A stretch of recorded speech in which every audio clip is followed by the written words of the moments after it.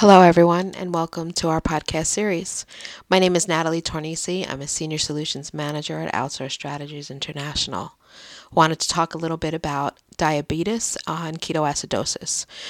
Diabetes ketoacidosis is also abbreviated as DKA, and I may use that abbreviation during this podcast.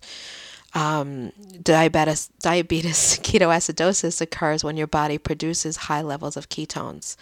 The condition develops when your body does not have enough insulin to process high levels of glucose in the blood.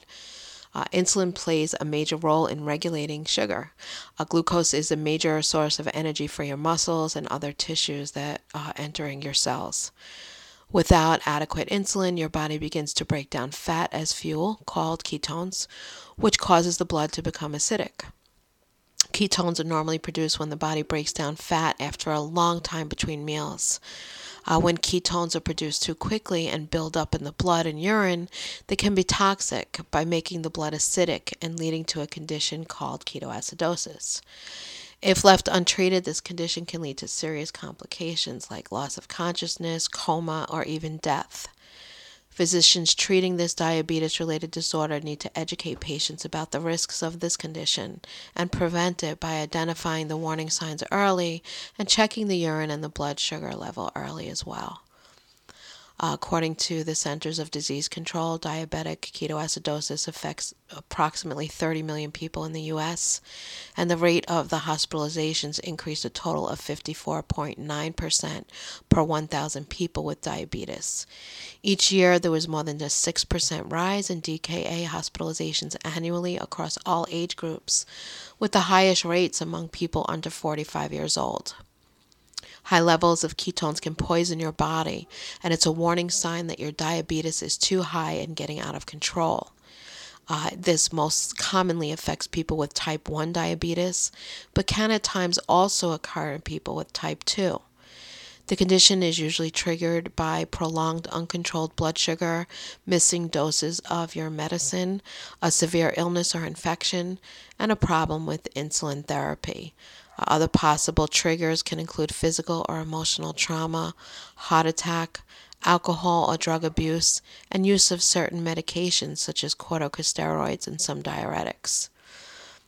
Generally, DKA signs and symptoms can develop quickly, sometimes within 24 hours. For some people, these symptoms may be the initial indication of having chronic diabetes. Other symptoms include excessive thirst, weakness or fatigue, shortness of breath, nausea, vomiting, obviously high levels of ketones in the urine, high blood sugar levels, fruity scented breath, frequent urination, dry mouth and skin, confusion, abdominal pain, and a flushed face. If your physician suspects diabetic ketoacidosis, he may or she may conduct a physical exam along with blood tests to diagnose the condition. In some cases, additional tests may be recommended to determine which potential risks or risk factors triggered it. One of the first steps for diagnosis is testing for ketones in a sample of urine. Blood tests used in the diagnosis of DKA will measure blood sugar level, ketone levels, and blood acidity. Other additional tests include basic blood electrolytes, arterial blood gas, blood pressure, urinalysis, routine chest x-ray, EKGs, and other tests to check for signs of infection. Treatment modalities generally comprise of a combination of approaches to normalize blood sugar and insulin levels. People who get diagnosed but have not yet been diagnosed with diabetes will be treated with a clear plan for diabetes prevention to keep ketoacidosis from reoccurring. On the other hand, if the ketoacidosis is a result of an infection or illness, your doctor will treat that as well, usually with antibiotics. Common treatment options include fluid replacement, insulin therapy, and electrolyte replacement. Diabetes screening is provided as preventative care services under the Affordable Care Act.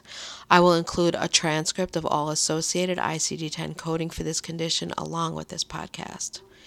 Diabetes is a lifelong condition, so incorporating a healthy lifestyle and changes can help slow or even stop the progression of the condition. Proper management of your blood sugar level is one of the best ways to prevent diabetic ketoacidosis. Other additional steps to prevent the occurrence of DKA include consuming diabetes medication regularly as prescribed by your physician, monitor your blood sugar at frequent intervals, and adjust your insulin dosage as needed under a doctor's supervision, of course. Check your ketone levels, follow a healthy meal plan, and stay hydrated with water. I hope this helps. Always remember that documentation and a thorough knowledge of payer regulations and guidelines is critical to ensure accurate reimbursement for the procedures performed. Thank you for listening.